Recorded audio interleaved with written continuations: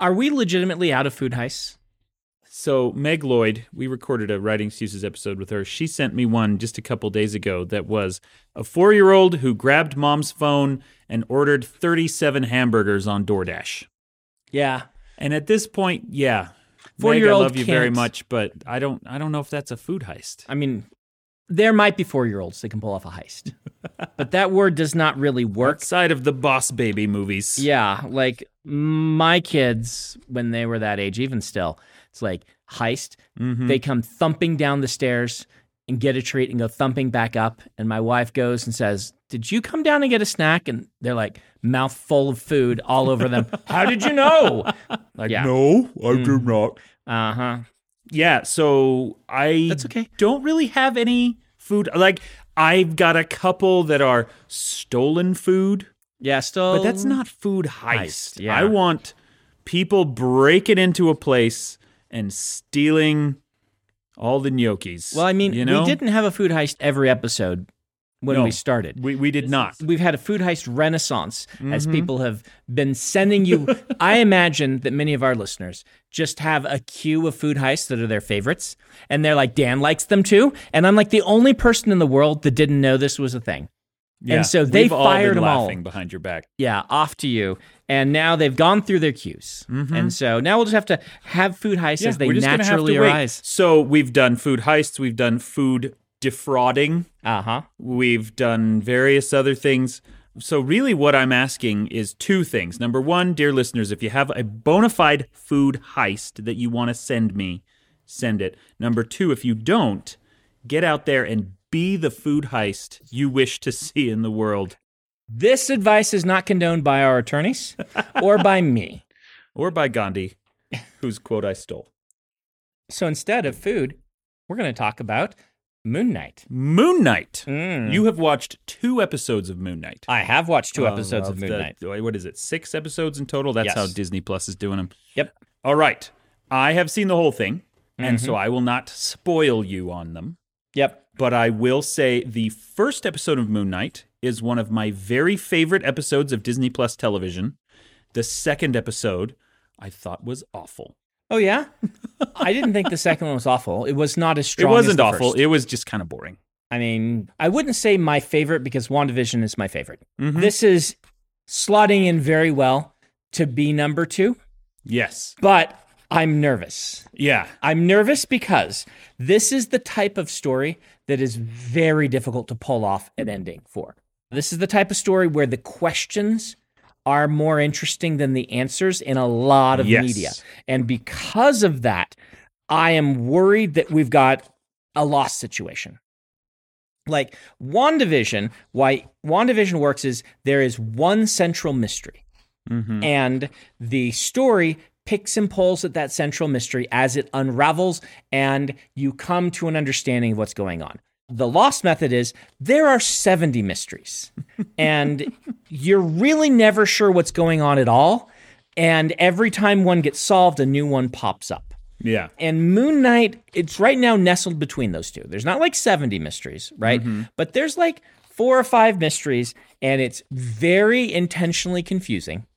And the first episode was excellent. Oscar Isaac is really amazing. He really is. I like this a lot because if you haven't seen the show, he plays 2 different characters, but in maybe an alter. It's probably an alter, right? Yeah. I'm assuming one is the character. A multiple personality I disorder. assume, having been someone who's researched a lot of dissociative identity disorder for various things I'm working on, I'm assuming that one is an alter and one is not, but he's playing them so well. And it feels so far like a good depiction, not falling into some of the tropes and things like this to the extent that any action adventure series Yes. dealing with mental health can do. Well, and this is where we get into dangerous territory. Yes. I've made a lot of my career on trying to, provide and shine light on accurate depictions, non-sensationalized depictions of mental illness. That's what we should say. And that is a tricky line to walk. We talked just in the last episode that we've both written books about schizophrenia. And this one is doing DID. And we've complained over and over about how Arcane is kind of feeding a handful of dangerous tropes about mental health and violence. At the same time, what Moon Knight is doing is, in some ways, sensationalizing DID. Yes, it is. And in other ways, they're actually treating it kind of respectfully. And you don't really see that until late in the thing. You haven't seen the really solid episode on it. Because I will say I'm worried, but that's good to hear. I'm worried in that, when you create an action adventure thing and you're like, you've basically got two good routes to go down. Yeah. One is I am a person with this, and it influences my life because, this is what I live with. This is the Kaladin method, right? Mm-hmm. Kaladin lives with depression. Depression is just part of who he is. And if he didn't have depression, he would still be on the same adventure. His just psychology would be different, so he'd respond to things differently. Yeah. And that's what I try to do with a lot of my depictions. Then there's let's explore the coolness that can be associated with different ways of seeing the world, which is really dangerous, right? That's what I did in Legion, and it is... And it has the potential to get you into a lot of trouble. Yes. It has the potential to cause harm to communities that are damaged by those improper depictions. It also has the potential, if you walk that line correctly, to kind of celebrate the people who manage and survive those conditions. Right. And Moon Knight is first episode, I was really worried. First episode, I'm like, okay, for you to make this work, I don't think it can be disassociated at any sort. I think this needs to be a fantastical demonic possession. And then second episode, I'm like, okay, I think they're going the DID route.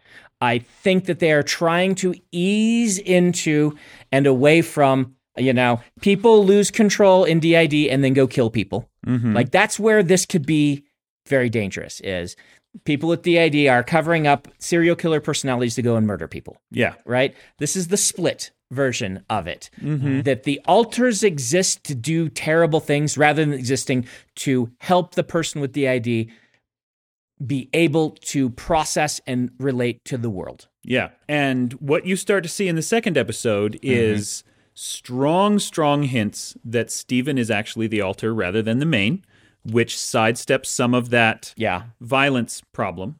Right. I agree. That is when I started to think, I think I know where they're headed with this. The reason that I liked it conceptually is, all right, this is why you dissociate, right?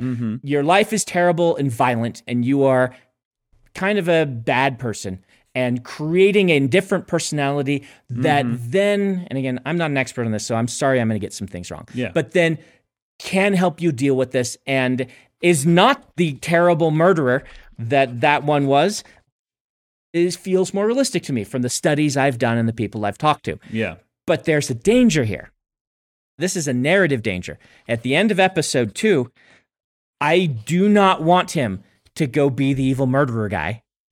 I like him as the nice guy underdog protagonist, which they built him to be. And so if this is a story about that character realizing that he is an alter, you could fall into some bad tropes. You could also, just narratively, there's the problem of, I don't like the other guy. That's a problem if my story is going to be about the other guy. Yeah. And I think they know that. They did it intentionally. You don't deliberately make an underdog, very sympathetic character with this aggressive sort of mean other side to their character and not understand we're going to bond to the first one. Anyway. Absolutely. I'm very curious to see what you think of the rest of the series. It's a very dangerous line to walk. I think they walked it about as well as they could. I can guarantee that there are people out there who still think that it is an irresponsible depiction. Yeah. And there are also people who have DID who enjoy it. There are people on both sides of that spectrum. Absolutely. Yes. And I would encourage listening to what they both have to say. Listen to their voices rather than ours. What we're going to talk about then is the story itself. Yes. Which I think what I said on the podcast months ago when this first came out is that first episode feels more like, not necessarily like the best MCU show thing, but the most Dan targeted one. Right. It was very much all of Dan's buttons. being pushed. All the supernatural elements, the horror elements, the psychological elements. I was really just in heaven on that first episode. The cuts in that episode were so incredible. And the jumps back and forth and the confusion that he is feeling as we feel it is so cool. And the mystery feels legit and interesting and all of that. Tell me why you don't like the second episode. In hindsight, at the time, I would have told you that the second episode was boring. Okay. But it's where all the world building happens. Like it's in the where second a lot episode, of world building comes in. It's where Layla comes in, who is really, really good. You really love her. Yeah. You meet her, you meet Skullbird, Bird Skull Man. You get to meet Khonshu. Yep. Ultimately, I don't think that Harrow is a very good villain. Okay. That's Ethan Hawke. That's Ethan Hawke. Ethan Hawke does a good job. I think he does about as good of a job as is possible to do with making soft-spoken cult leader compelling, because I don't find that compelling at all, and I've never liked it any other time that it's appeared. Okay. The other problem you'll get, and you'll see this in episode 3 as well, is the narrative just has Harrow show up wherever and whenever he is needed, regardless of the physics required for him to do that. Yeah. He will show up at places that he has no business being, where he would have no reason to go, just because the story says, oh, well, we need a fight now, or we need some long-winded moralizing now. Okay. I can see that. But really, 2 and 3 are the worst for that, and then it gets really fascinating again. It dives right back into both the supernatural stuff and the psychological stuff in a way that 2 and 3 kind of elided. 2 and 3 are more of the classic adventure story. Okay. 2 in the city and 3 is Indiana Jones in the desert. Okay. But, yeah. Huh. Yeah, I mean, so far I like it, but I have all these worries that it sounds like maybe I don't need to have. Well, ultimately, I think it is more strange than it is amazing. It is a show that I'm really glad they made, that they swung for the fences and they took a lot of risks on. They did some very bizarre things, and while it doesn't all hold together, I am still delighted to have seen it. Well, we will see how it goes. Let's segue into talking just about... Well, I wanted to ask you about the rest of the MCU Disney Plus shows. Yeah. Is that what you were going to say? Yeah, let's talk because about... you said WandaVision is your favorite, and I would absolutely agree with that. I think the structure of WandaVision is one of the most ballsy, brilliant things I have ever seen. Yeah. Using different eras and specific sitcom pastiches as a way of exploring a process of grief. Yes. That's amazing.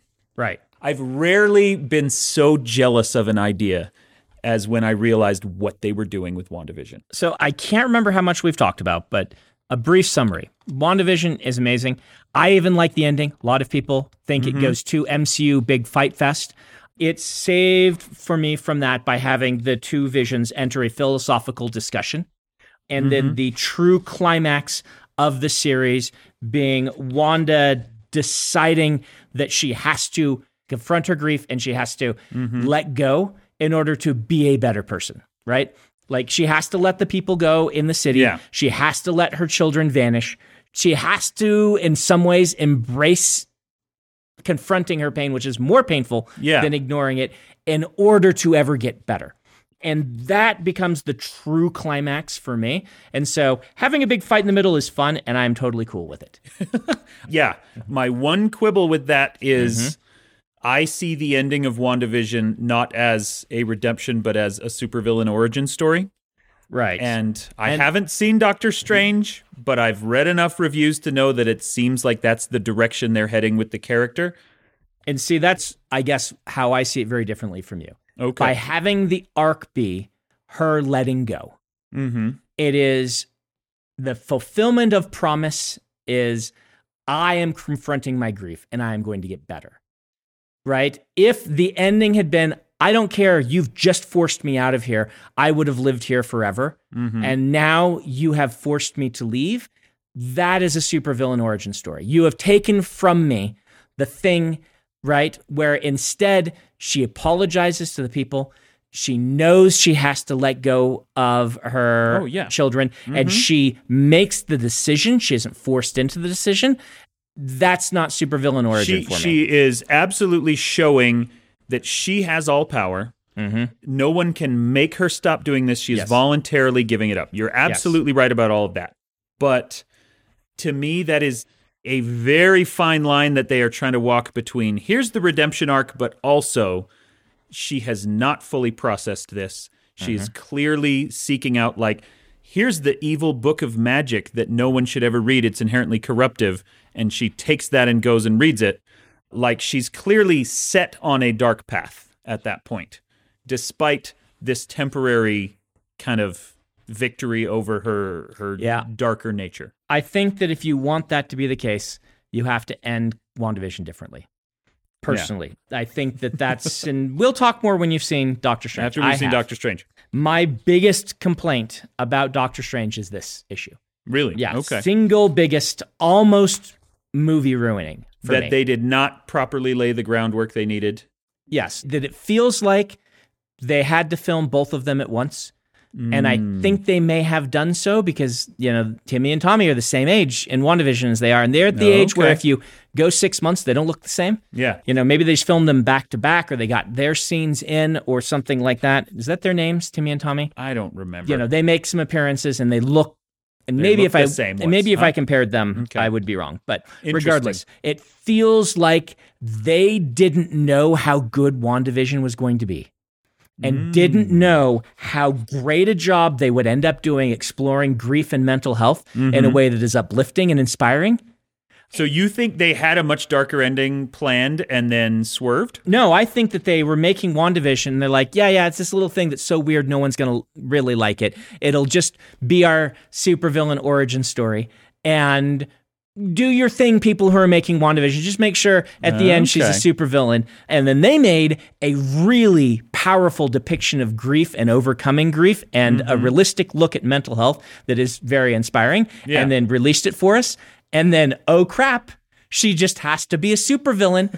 And so, you're just going to watch Doctor Strange. And I'm going to watch it, and maybe they go much harder on supervillain than I am expecting based on very cagey reviews that I've read. And it is a Sam Raimi movie, so it's a Sam Raimi movie. They let Sam Raimi be I'm Raimi. Not going to spoil anything for you because there is some delicious Sam Raimi. Okay, that's good. I'm also a big fan of Scarlet Witch from the comics, and House of M and all of these things that, arcs she's been a part of where she's clearly an all-powerful supervillain. Yeah, and I knew they were going that route. Anyway, WandaVision is my favorite. Loki, I love. But it is kind of bad. Really? Well, it's bad is the wrong term. So Loki, I love Tom Hiddleston as Loki. And we talked about this, I'm sure. But as a summary, I have to swallow 2 ginormous pills to like Loki. Okay. Pill number 1 is, in the Loki show, I have to pretend is the same Loki I've been watching movies about. And that he has had the actual character development he had in Thor Ragnarok. Because the Loki character development in Thor Ragnarok is the type of development that would lead to the character being the person that he is in the Loki television show. Yeah. But he gets to watch that on a television show and pretends he's picked up all the characters. That he's picked it all up. They really do kind of just blur that out and say, okay, he's the same Loki now. Yes. And so I have to add on top of it, and I'm totally happy doing this, that the soul of that Loki entered his body, and it's the same Loki, right? So if I can swallow that pill, and then if I can swallow the pill that all of this is requiring me to swallow, which is multiverse, because multiverses are bad. Having written a book series where I dabbled in them, multiverses are just bad narratively. They're really hard to keep any sort of tension in. They remove consequences in ways that are just spectacularly disturbing. They, can have entire realities collapse. Yeah. And that's horrifying, but you just have to deal with it. You just have to move on. Well, okay, so my question then, one of the reasons that I love Loki, I will, let me say before I ask this question, I consider, as much as I love WandaVision, I do consider it flawed, in particular the ending. Yeah. I think Loki is beat for beat, the one that holds together the best. Okay. I think it has the best ending of any of the Disney Plus shows. It does. I also, agree with that. and one of the things that I love about it is it feels like Tom Hiddleston's audition reel for Doctor Who. Okay. Right? Okay. Are you a Doctor Who guy? I am not.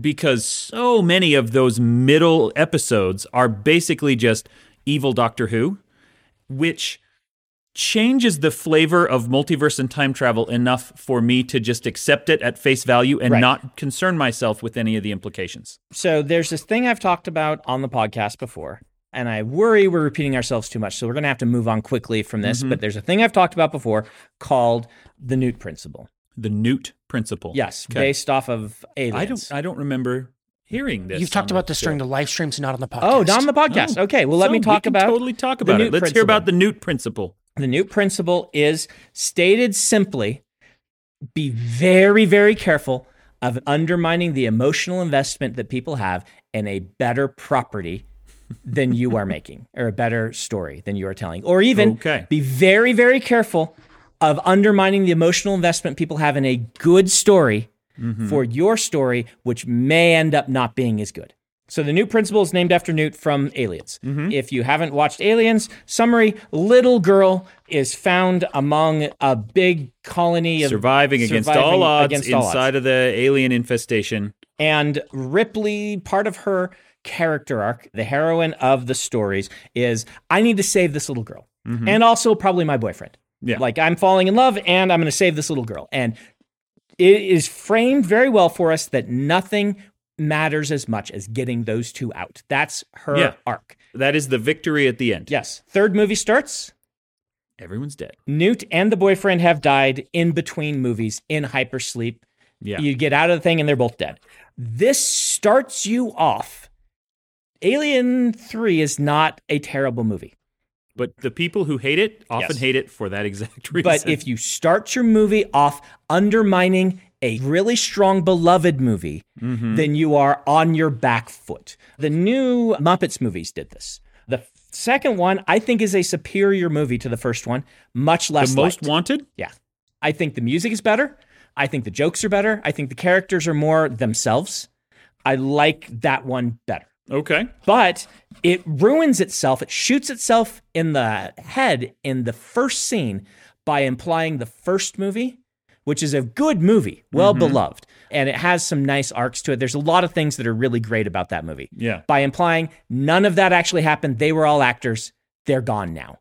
Yeah. Right? That movie that you loved is no longer canon. Here's a new movie for you to watch. And there's all sorts of delightful things like an evil Kermit that's played really well that I love and all these things, but none of it really matters because now you're like, I can't invest emotionally in your movie because the one that you got me to invest in that was so good, you pulled the rug out. You pulled the rug out. And all multiverse stuff, but Loki in particular does this. The moment where they say, oh yeah, we've got 30 time stones in a drawer is a funny joke. It is a great joke. It's an amusing rug pull, throwing out all expectations. And what it says is, all those other movies that you watched, they were... All those intensely emotional sacrifices of characters you spent 12 years falling in love with, it doesn't really matter. It doesn't really matter. They were prescribed to have to do this by someone else writing. They didn't have free will. No heroism exists.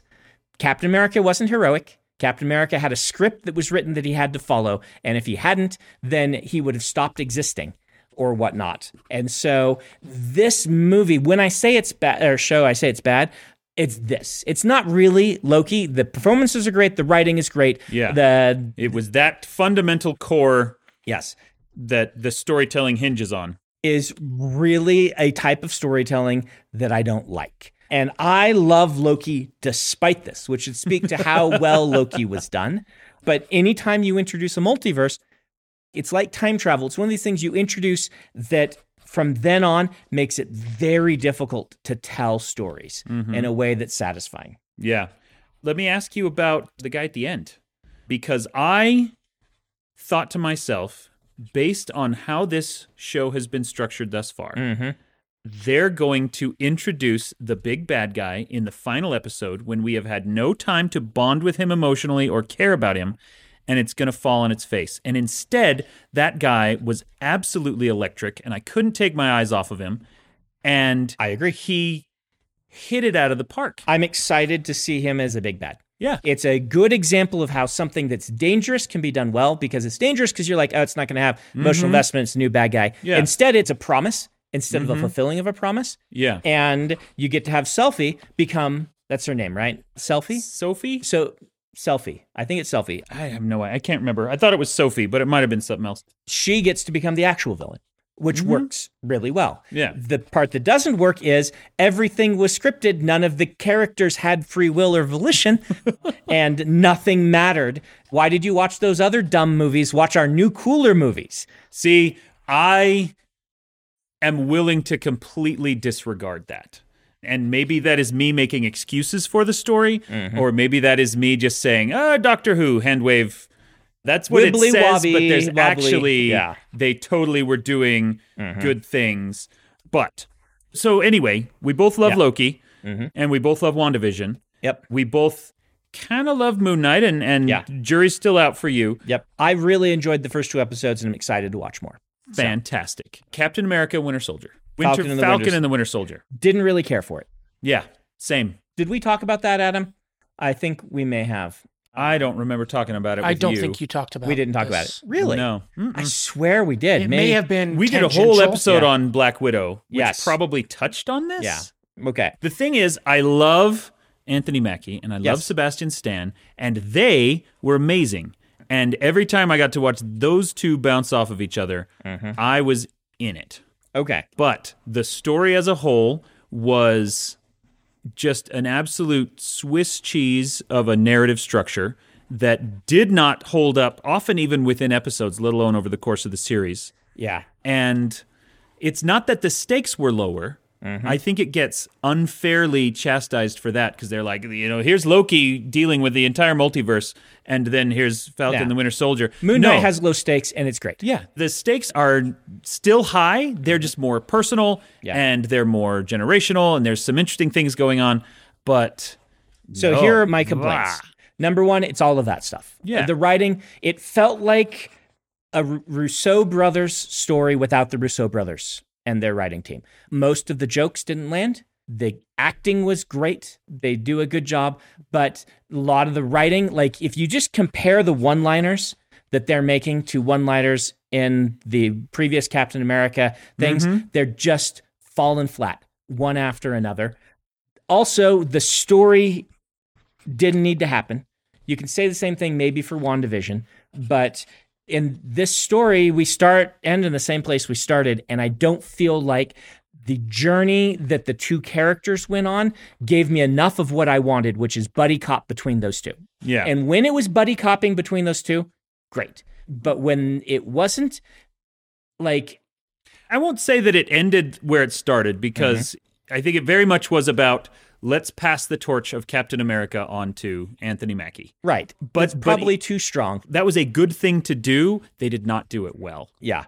But beyond that, I felt like there were so many holes that I didn't understand what's going on, why Anthony Mackie, why Falcon is doing what he's doing. Like his motivations just were bizarre to me. Like, who is he working for? Why is he involved in this fight? Who is this to him? Who is funding him? Yeah. Is he an Avenger or not? An Avenger is not paid enough to fix a boat. Like, this was a small thing, but it kept coming up to me. It's one of these things I'm like, wait a minute. He's Tony Stark's friend. He saved the world. Tony Stark has billions. He's funding the Avengers. Yeah. Right? You're getting a good salary in the Avengers. One has to assume. It really felt to me like they knew where they wanted to end. This is the story of a black man becoming Captain America, right? Yes. Ultimately, that's what the whole show was about. And so much of the build-up to it was just treading water until we get there. Very directionless, very sensational. The U.S. agent, that kind of greasy guy, gets out of nowhere and without having earned a single second of it, a redemption at the end So after he's he weird. beat a guy to death? Yeah, he's weird because no, I'm going to go the other direction on him. Really? I'm going to go the other direction. So here's the thing. Until he snaps, Mm-hmm. I feel like he's in the right. If you watch the show is framing him as a bad guy, but he doesn't do bad guy stuff. Yeah. He is He's trying kind of arrogant hard. and he's kinda kind arrogant. of smarmy, but He's doing what he's supposed to be doing. and he's trying really hard to work Mm-hmm. with Falcon. He's trying really hard to do the right I don't thing. think he's trying very hard to work with Falcon. Oh, I think he is. If you have those scenes where he goes, he's like, I'm here to help.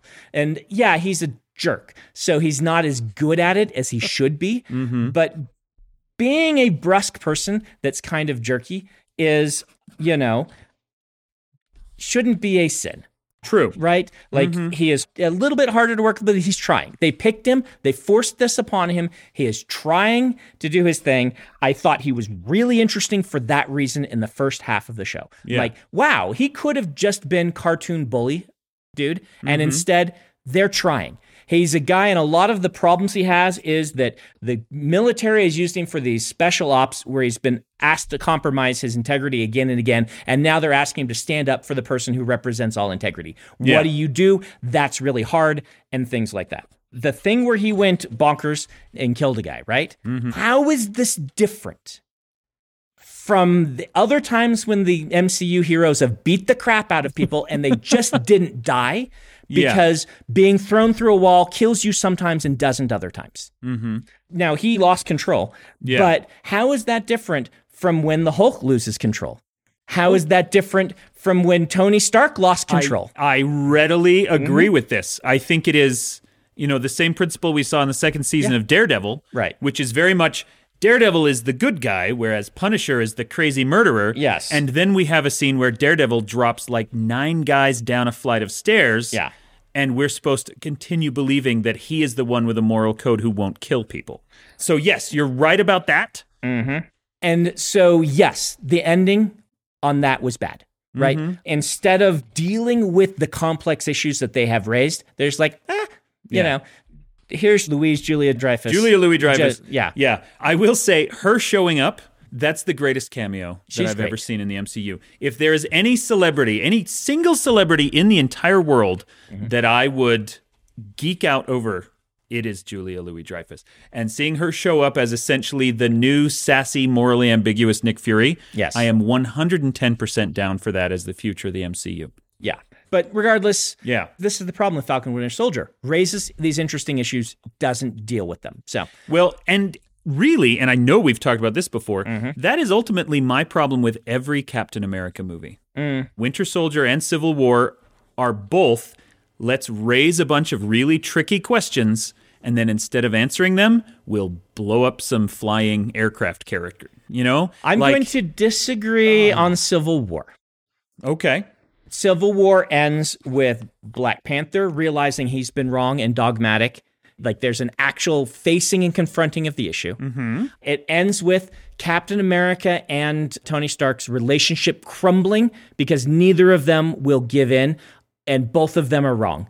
And Yeah. there's no good ending. Now, the next movie doesn't use that, right? So that's the Yes. problem. Yes. Right? That movie doesn't have that problem. You're right that Civil War it's not that it is ignoring the questions, but I do believe it stands that it raises all these questions and then has no answers. The point is that there are no answers. Right. So you're right, but it still kind of bugged me.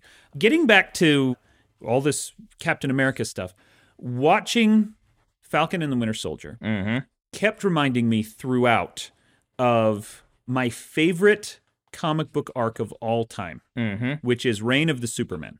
Okay. This is DC. Superman has been killed by Doomsday. And then there's a big, long arc that went on for a year or more Yeah. that was essentially 4 other options trying to step up and take that role. I read all of those comics. It is my very favorite comic arc of all time. So I think that's one of the reasons that Falcon and the Winter Soldier didn't work for me, because it was clearly playing in the same space of Captain America's gone. who's going to be the next one? We have U.S. Agent, who is good for these reasons and bad for these reasons. Falcon is good for these reasons and bad for these reasons. Sebastian Stan is good and never really explored any of those options in a way that felt satisfying to me. What would the world be like if this person was Captain America? Which the comics that you referenced, The Death which of Reign of the Superman Superman did really well. I think we need to put a pin in and keep going on this because we haven't talked about What If. Yes. And we haven't talked about Shang-Chi.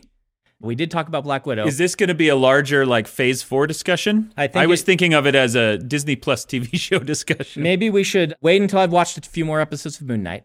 Okay. And then talk more about Moon Knight and then talk more about Phase 4 and What If. But is What If the only other one of the TV shows we haven't talked about yet? We haven't talked about Am I Hawkeye. forgetting one? Yeah, Hawkeye. Hawkeye, that's the one. Haven't seen Hawkeye. You haven't seen Hawkeye. Yeah.